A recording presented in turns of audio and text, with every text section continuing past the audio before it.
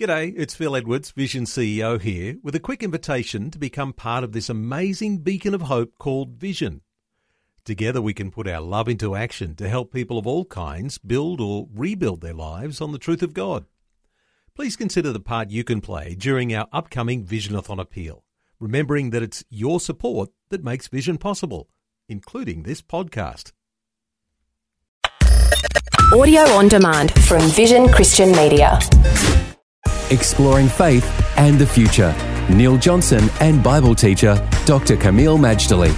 Well, there's something becoming very popular amongst Christians, and perhaps it is the opportunity that people have had that they might never have had before, to be able to get on a plane and fly around the world to a Bible land. Now, mostly when we talk about Bible lands, we're talking about the nation of Israel. But I've got to say, Kameel, that, I had an opportunity to go to Lebanon and to Egypt. Those are Bible lands as well. And I know that of recent times you have been to Turkey. It also is a Bible land. This is something that's an opportunity that we ought to take a hold of. Well, if anybody is able, both with health, time, and finances, to visit the land of the Bible or lands of the Bible, they ought to do it. Bearing in mind, Neil, that there's no New Testament command that we make such a trip. There was an Old Testament command to Jewish people, Jewish men in particular, to appear before the Lord 3 times a year at the high holidays, Passover, Pentecost, and Tabernacles. But there's no command like that today. Nevertheless, we should go. Not because it's biblically commanded, but there are 2 compelling reasons. One is it is a place, of course, where Jesus walked.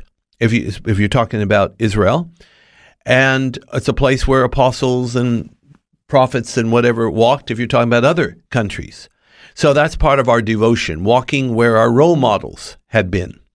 But the second reason, of course, is depending on who you go with and how, you will learn a lot about the Bible. And that, of course, will help you greatly in your own knowledge of Scripture.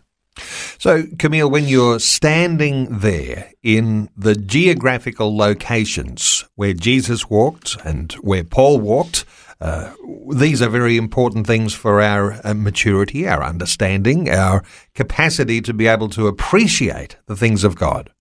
Okay, I liken, Neil, knowing the lands of the Bible is like studying theology or studying biblical languages, Greek and Hebrew. When you have background to the Bible, you will understand it better, without question. They call visiting the land of the Bible the 5th gospel because it's a mute testimony of the acts of God, the greatness of God, whatever places you may visit.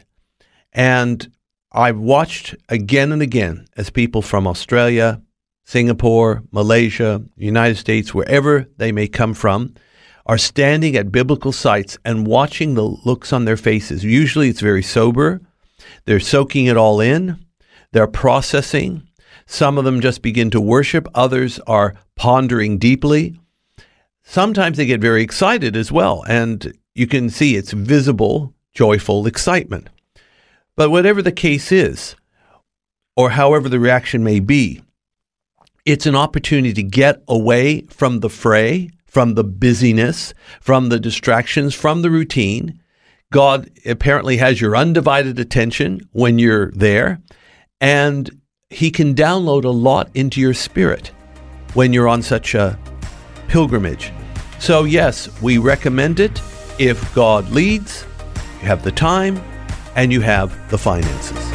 Faith and the Future with Neil Johnson and Dr. Kameel Majdali from Teach All Nations. For more from Dr. Majdali, including books and DVDs on prophecy, Bible commentaries, plus today's and other episodes of Faith and the Future, go to vision.org.au.